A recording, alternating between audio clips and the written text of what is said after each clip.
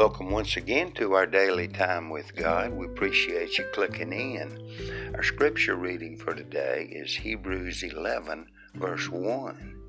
Now faith is the substance of things hoped for, the evidence of things not seen.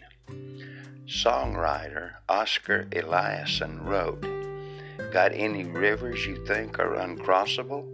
Got any mountains you can't tunnel through?"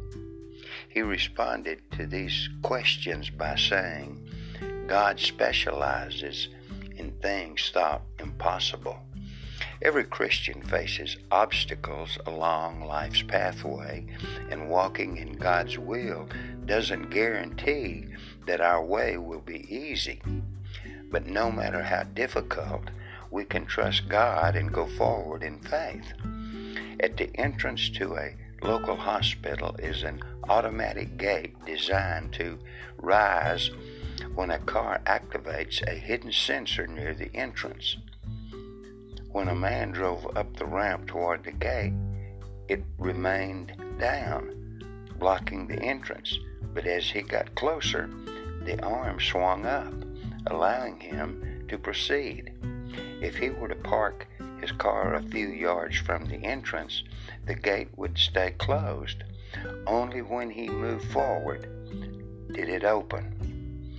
Someone said, if God built a bridge a yard ahead, it could not be a bridge of faith.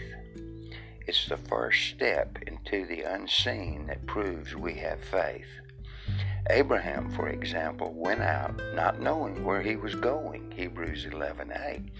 He obeyed God and relied on Him to clear the path.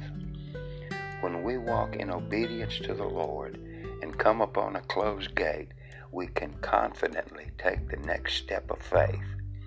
As we move forward, we will see God open the way.